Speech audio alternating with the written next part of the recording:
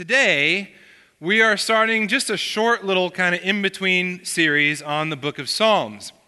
And if you know anything about your Bible, you hear the word short and you hear the word Psalms and you realize those things don't go together at all, because we're talking about the longest book in your entire Bible, and we're giving it like 3 weeks. So what we're doing right now is we have a plan for a kickoff series, and we just finished our Philippians series, and we had 3 Sundays in between. And we said, what if we each just picked a psalm and decided to preach on that? And so that's what we're doing. You're going to hear from Brian, myself, and Mark in the next 3 weeks, kind of dipping our toes into the book of Psalms, because we tend to reference Psalms a lot throughout our sermons, but we don't typically preach directly from there. So this is kind of a trial run that maybe we'll return to sometime. But what are we talking? What is the book of Psalms? Psalms is the longest book in your Bible. It's a collection of Jewish poetry that serves a number of purposes, probably the highest purpose among them being a tool for worshiping God through and in various kinds of circumstances and scenarios. Some psalms are meditations on what God is like. Some psalms are bitter complaints. The word psalm just means song, so it's like songs, okay? Some are bitter complaints. Some are corresponding with various events that took place throughout history, so you kind of get the historical view. For instance, in 1 Samuel, talking about David and Bathsheba and how he repented from that. And then you get actually what he wrote in the Psalms when he repented from that. And I think Mark's actually going to talk about that one, unless he changes his mind. A few observations about this. If you're reading through the Psalms, some things you might pick out. One, they're incredibly emotional. In the same way that when you hear a song on the radio, music has a way of evoking emotions in us that just plain words don't necessarily have. I put a lot of emphasis on our worship team leaders to really think about the words that they're singing, because I think that music is even more powerful than sermons a lot of times, because music sticks with you. So it's like forming your theology. It's sung theology. It's really important. In the same way, like poetry or music that we'd read today, Jewish poetry employs a lot of various literary tools and techniques, and many of the Psalms are easy to digest. You look at them, it makes sense, it's beautiful, I could memorize that. The Lord is my shepherd, hallelujah, great.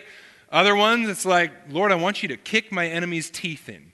And, or they'll just say some awkward, crazy stuff, and you're like, I'm going to just pass that one up and keep reading here.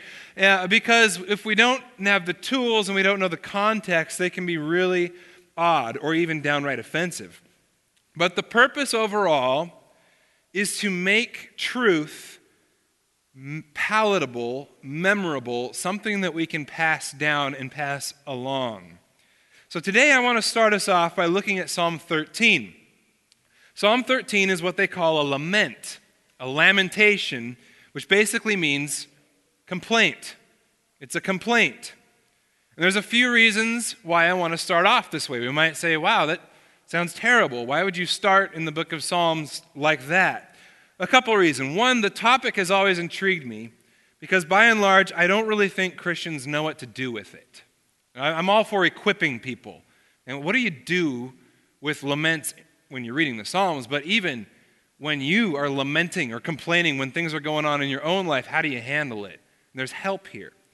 The purpose of this book, as we said, is to be this guide, this tool for worshiping. Well, consider this. If you break down the various kinds of Psalms out of all 150 or so Psalms that are there into different categories, the most frequently employed category by far is lament. Around half of the Psalms are complaints. Consider this. How many of our worship songs are complaints? How often do we employ lament in the worship life of the church? Almost never.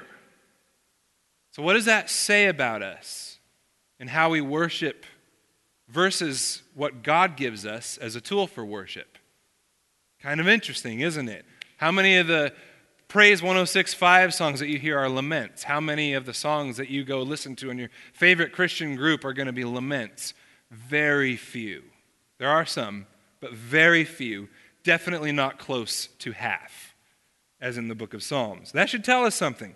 And why is that the case? I think it's the case because we're generally uncomfortable with the topic, because for some reason as Christians, we're not quite sure what to do with our feelings about the various problems that arise in our lives.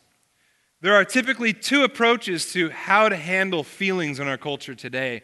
You could call one a hyper-religious approach, maybe, and that is you need to stuff your feelings. Don't complain to God, because that's immature and disrespectful, and God might smite you for it. Or if you are a true Christian, if you really believe in Jesus, then the evidence is that everything's going to be going well in your life, and if you start complaining, well, then that means there's something wrong with you. God must not be blessing you, He must not love you, and so on. There's also the other approach. There's kind of what I would call a secular approach to how we deal with our feelings, and that is to embrace them wholeheartedly. Your feelings are what you are governed by. You put them on a pedestal. Lament gives us a third option, neither to put them on a pedestal nor to stuff them. How to take your feelings to God without doing either of those things. Wait, you might ask. Doesn't the Bible frown on grumbling or murmuring or complaining, though? Don't we see like the Israelites complaining in the desert and God getting really furious with them about it? Well, I just want to point out there's a difference between lament, genuine lament complaining, and murmuring or grumbling complaining. And I won't spend a lot of time on that. But grumbling or murmuring complaining is complaining amongst one another about how we're disgruntled, or gossiping, even gossiping about God in the case of the Israelites, or a situation in which we're blaming Him for it. Lament is bringing our complaint to God. Grumbling, we are in our attitudes turning our face away from God, whereas lament, the problem is that we feel like God has turned His face away from us and we want Him to turn back. Grumbling, the desire is not God, but the fix to our situation. Lament, the desire is more of God, not less. Okay? So there's a little distinction there. Let's go ahead and look at Psalm 13. And this is a very standard, kind of very basic lament. Okay? Psalm 13. How long, O Lord? Let me just pause there. Without going any further, how many of you have said that? I mean, you don't have to raise your hands. But how many times do we say that? How long, O Lord? How long are you going to let my marriage go on this way? How long am I going to have to deal with this issue with my kids? How long am I going to have to fight this illness? How long? I just want to say, let's just pause and realize that that's a place that we are a lot of times. How long? How long will you forget me forever? How long will you hide your face from me? How long must I take counsel in my soul and have sorrow in my heart all the day? How long shall my enemy be exalted over me? Consider me and answer, O Lord my God. Light up my eyes, lest I sleep the sleep of death. Lest my enemy say, I have prevailed over him. Lest my foes rejoice because I am shaken. But I have trusted in your steadfast love. My heart shall rejoice in your salvation. I will sing to the Lord because He has dealt bountifully with me. Let's pause and pray. God, right now I want to pause and just acknowledge that there's power in your words. And we see here a situation beginning with, how long will you forget me? Have you forgotten me? Why do you turn your face from me? To singing, ending with singing. And Lord, I don't claim that we're going to just go through that entire transition today, but show us, open us up to how this happens. Lord, I just want to lift up anyone here who is asking those questions now. How long? Lord, where are you? Have you forgotten me? Have you turned your face from me? I just want to ask that you comfort anyone here this morning who is in that place and just say, thank you that your word gives us permission to be in that place and to bring that to your feet without fear. So God, we lift all this up to you in Jesus' name. Amen. A few little contextual things about this. If you notice the way this is written, there's kind of a journey. I referenced it when I just prayed.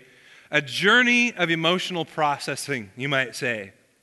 He begins with, God has forgotten me and turned his face away from me. He ends with singing to the Lord because he has dealt bountifully with me. Those are two extremes. So how do we get there? In the beginning, God is absent, and I have only myself to take counsel in, and my heart is full of sorrow. It ends with, I have trusted in God's steadfast love, and my heart shall rejoice in his salvation. Beginning with, my enemies are exalted over me, ending with, that my enemies may not say, I have prevailed over him. And right in the middle is this hinge. It changes course in the middle, in the hinge. It's an appeal. And the appeal changes things. Even though the external things haven't changed as of yet, the perspective does. There are three perspectives that change over the course of this psalm. You notice it begins with a perspective on God, moves to a perspective on the self, about myself, himself, and then moves to the perspective on the problem. In this case, it's his enemies. But for you and me, we might not be really lamenting over our enemies right now, but really, it's whatever is that thing that's happening to us to cause us to believe that God has turned his face away from me. So there's a perspective on God and what he's doing, a perspective on myself, I only have counsel with myself and sorrow all the day long, and a perspective on the problem, and then there's the hinge, and then it goes backwards. There's a perspective, a renewed perspective on the problem, a renewed perspective on himself, and then a renewed perspective on God. Okay, so the problem, the self, and God in two different orders here. What's the situation going on here? What is the problem? Most likely, this psalm takes place when David, King David, before he's officially reigning as king, is on the run from King Saul. Now, you might know the story of David. You might know David and Goliath. David was this little shepherd boy who was anointed by a prophet named Samuel to be the chosen king of Israel. The problem is there was already a king of Israel, the king that God had not specifically chosen to be his king, King Saul. And Saul is probably one of the most apparently bipolar pictures of anyone in the entire Bible. If you just read what he does, he just waffles back and forth from just, I love David. I love this guy. I really admire him. I appreciate him, to being threatened and trying to kill him, like almost in the next breath. And so at this point, David is on the run. He has to run. He has to flee his homeland, flee his people in order to get away from Saul and his people who are trying to kill him. And at one point, David tries to take refuge among other nations, and they realize it's David, and they're like, hey, we've got some leverage here. So David pretends like he's been cast out of his own homeland by pretending to be a madman and foaming at the mouth and all this stuff. And so they're like, hey, we've got enough crazy people of our own. Get him out of here. And so then David ends up in living in caves, hiding in the wilderness, and this goes on for a long time. Okay, how long, Lord? And we don't really get the scope of it by just reading the story of what that must have been like, because we know the end of the story. Okay, we know that God does get justice and exalt him to the throne, and he has an incredible monarchy, the golden age of Israel. But he doesn't know that. He's sitting in a cave going, God, you said I was the true king. What's the deal? It looks like you've turned your face away from me. You've forgotten me. Okay, so that's kind of the situation. When we can't see the whole story, it's hard to make sense of our suffering. A psychiatrist I was reading about in one of my commentaries that said human beings are naturally inclined to project their circumstances onto God. When a person feels despair or guilt, it results in a feeling of a deep chasm between that person and God. At the same time, if you are feeling rejection or abandonment or isolation from other people, you naturally are going to feel like God has rejected you and is isolating you or has abandoned you. Now, as we say that, it doesn't necessarily make sense rationally, but that's what we do. When we feel like things aren't going well, we feel like God has left us. That's the conclusion that we tend to draw. Would you agree with that? Have you felt that way? Yeah, I know I do, lots of times. How long, O Lord, will you forget me forever? How long will you hide your face from me? So there's a point here. God is okay with your complaining to him in this way. Bring your raw, disgruntled, despair-laden, agonizing emotions to him. He wants you to seek him, even though you might be wrong about your situation. Had God forgotten David? Had he turned his face away? No. But David feels like God has abandoned him, so he brings that to God. He brings what he has, and you can bring what you have. It's okay to bring your complaint before God, but David's complaint is brought with humility and reason. He can't make sense of his situation, but he's going to go with what he knows, not only what he feels. What does he know? Not just what he feels, but what does he know? He knows the Scriptures. We learn from other Psalms that he's written.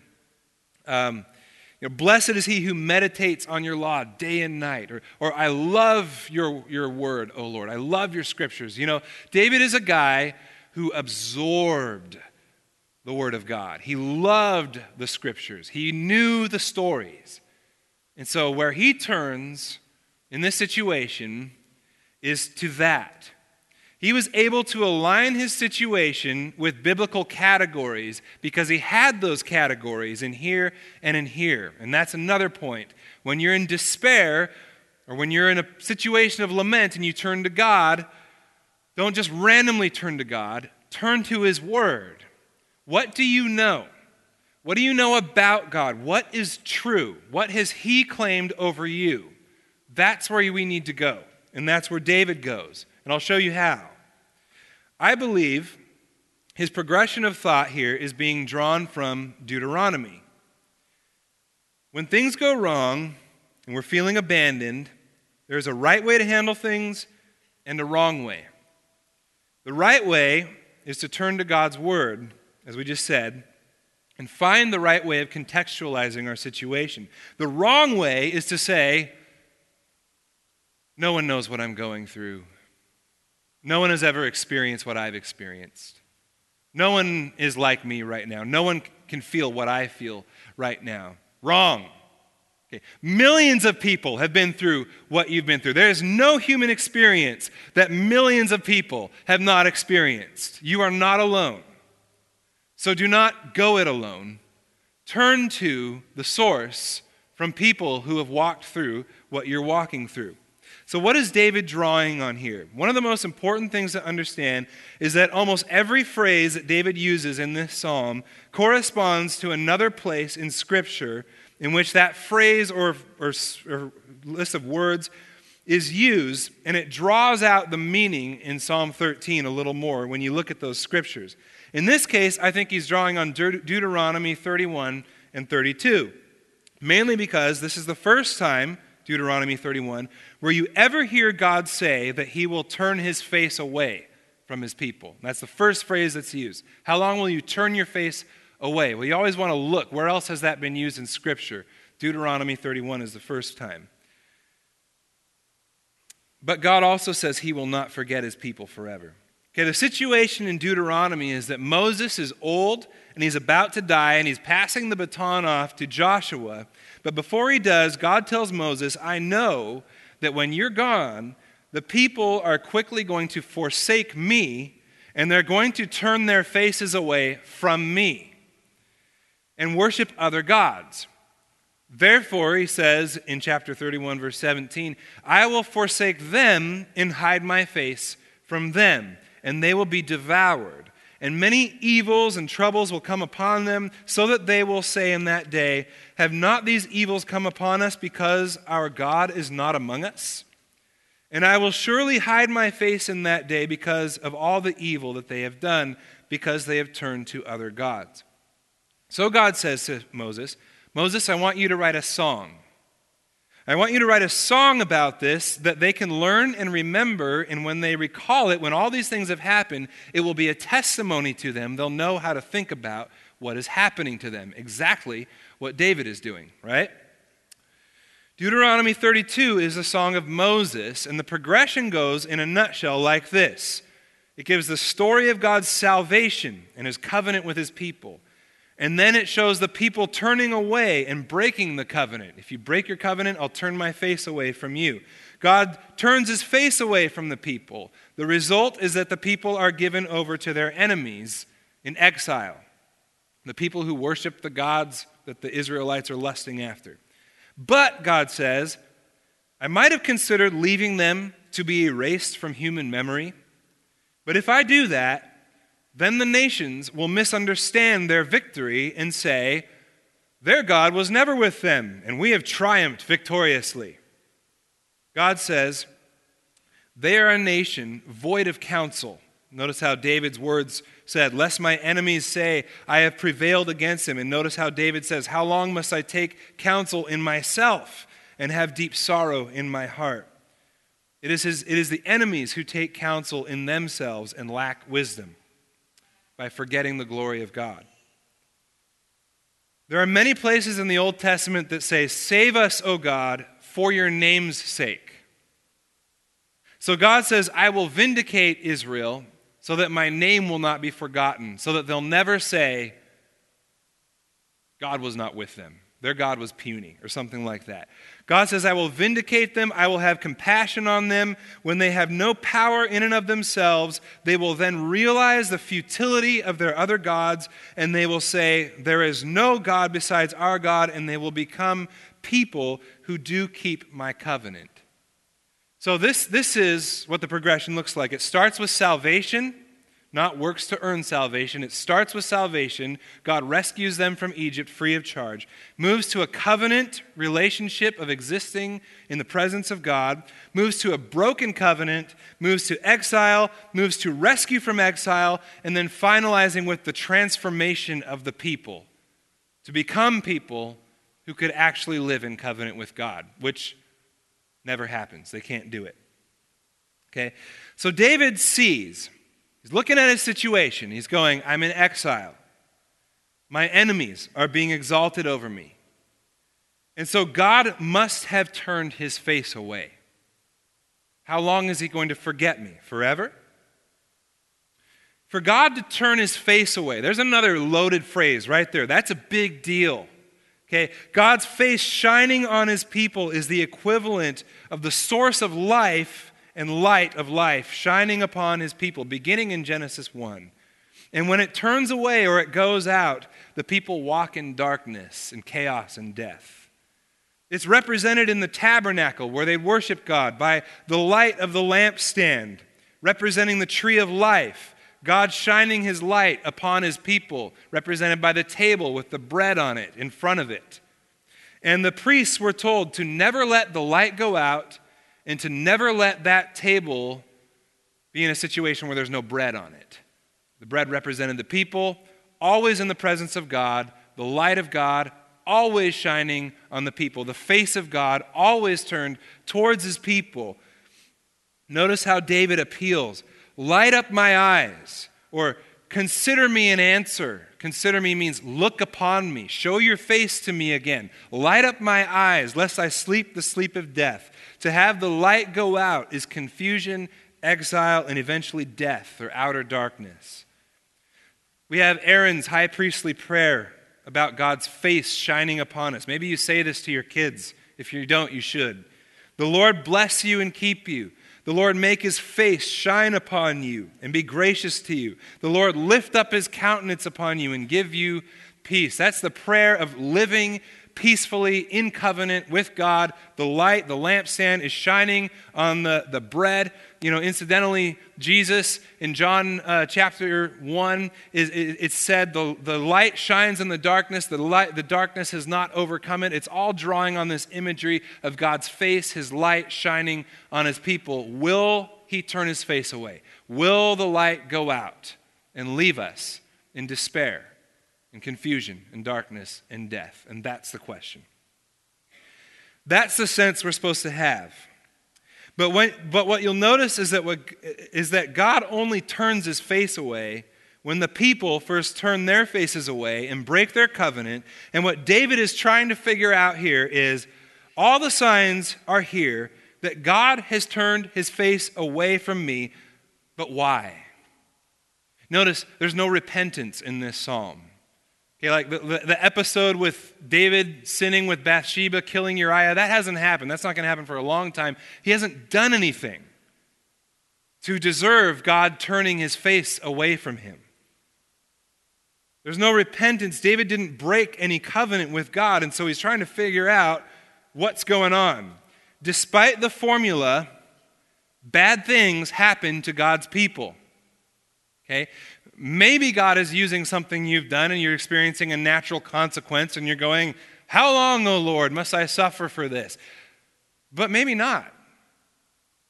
Sometimes for no reason that we can comprehend, bad things just happen to God's people.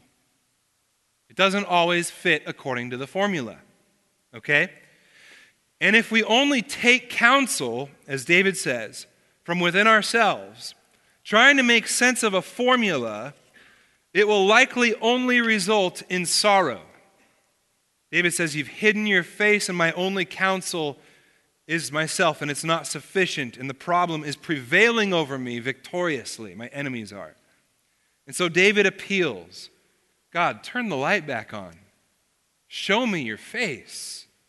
Consider and answer me, O Lord my God.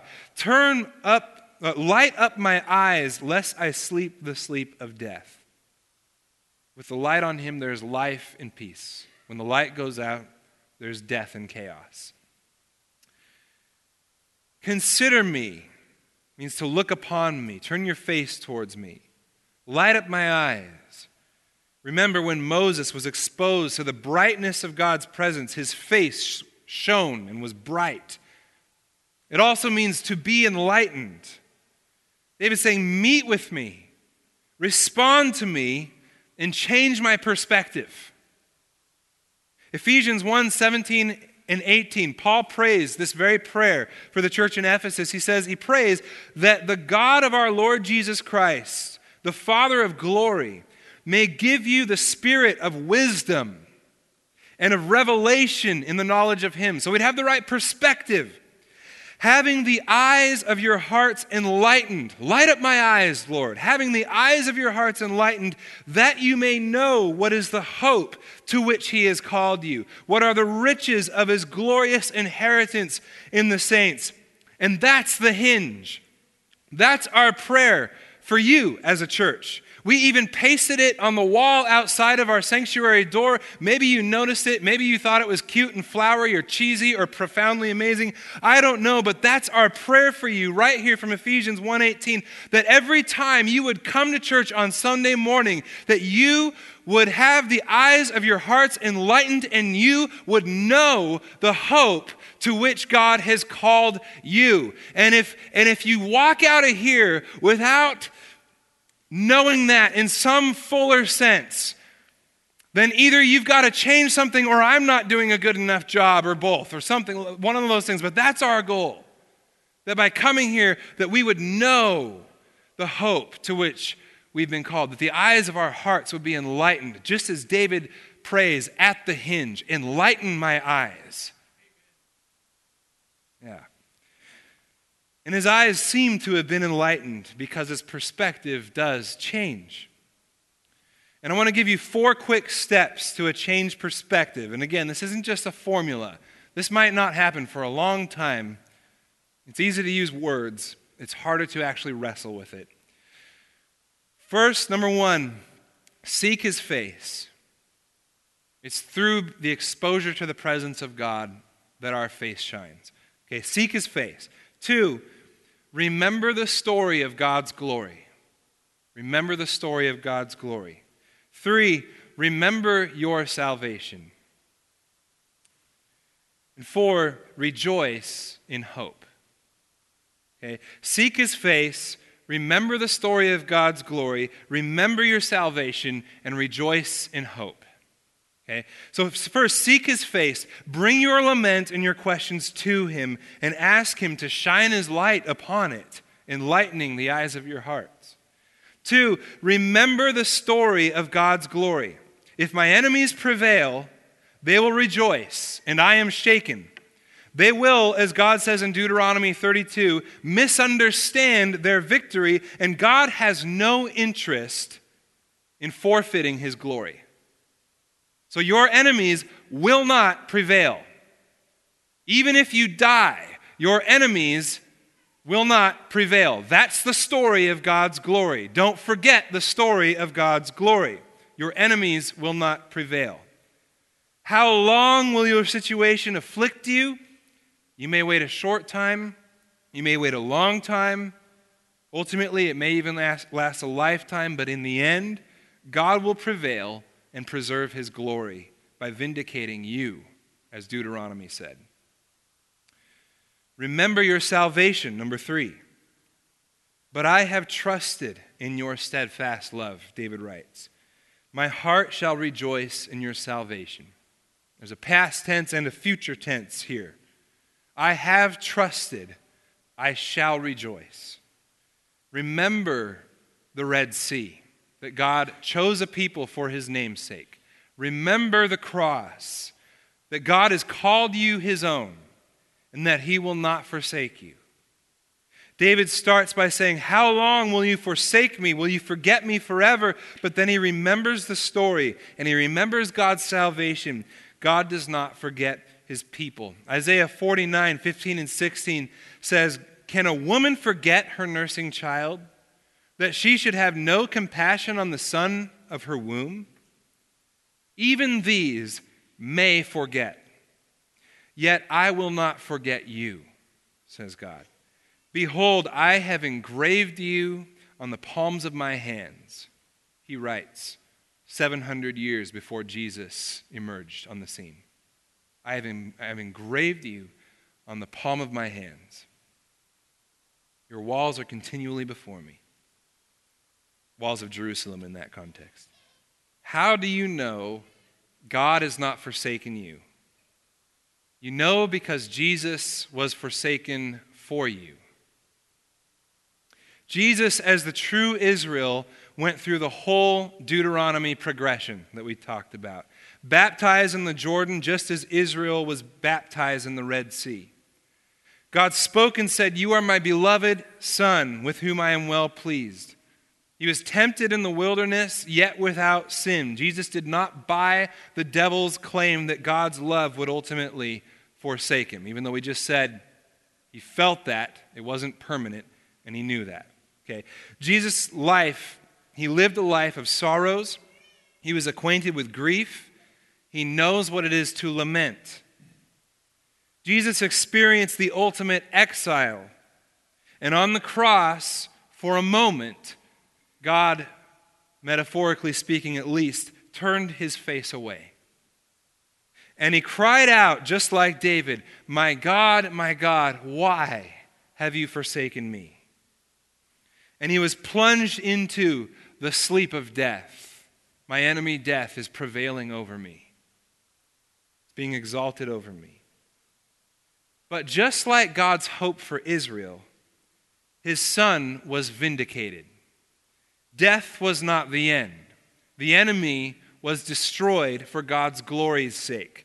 The enemy would not gloat and defame God's glory. The light of life shined upon him, and he was resurrected eternally, and invites us into that same death and resurrection through the cross and through what Jude just did today, through being baptized and raised with him. Jesus ascended to the right hand of God. The process is complete with Christ. So number 4, we rejoice in hope. Even though we lament, we rejoice in hope. He says, I will sing to the Lord because he has dealt bountifully with me. And when I looked up that word, deal bountifully, in the Hebrew language, it carries a sense of being brought through to completion. It is used of a child who has been fully weaned off of his mother's milk, or of a crop that is fully ripened. In the progression of Israel's story in Deuteronomy, David sees that all of it, from salvation to exile to rescue and vindication, all of it is for the ripening of God's people, so that by their experiences, they would know that these other gods aren't God, and they would hold God's covenant and live with him in his presence, with his light and his face shining upon them, trusting in him alone. But they never did. Jesus did on their behalf.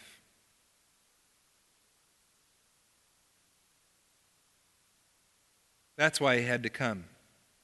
And he came for you. When we lament in Christ, we are invited to identify our exile with his. You're invited to see yourself in Deuteronomy 32 as those who are cast out but not forgotten, even though we may not know why. Jesus said, anyone who would be my disciple must take up his cross and follow me. You're invited to identify with Christ's exile on the cross as your own. When Peter writes his letter to several churches, he addresses them as elect exiles, chosen by God and saved, yet still exiles. Why?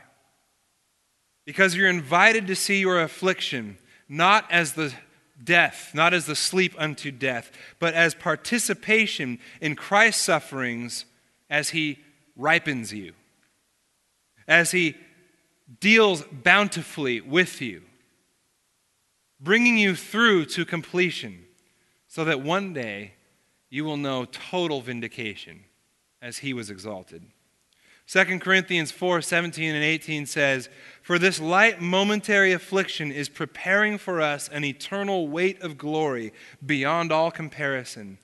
And as we look not to the things that are seen, but to the things that are unseen. For the things that are seen are transient, but the things that are unseen are eternal. And so we pray, God, light up my eyes, that I would know the hope to which I've been called, so that I would know the eternal perspective and be able to change the way I see this momentary affliction. So, lament. Bring your complaint to God. He can handle it. He's okay with raw emotion. He expressed his own raw emotion in the Garden of Gethsemane and on the cross. 2, remember the story of his glory and receive the invitation to see your story as a participation in his, Israel, Christ, in you. 3, remember your salvation. You are his child, and while you may weep for the night, joy comes with the morning. You will again rejoice. 4, rejoice in hope.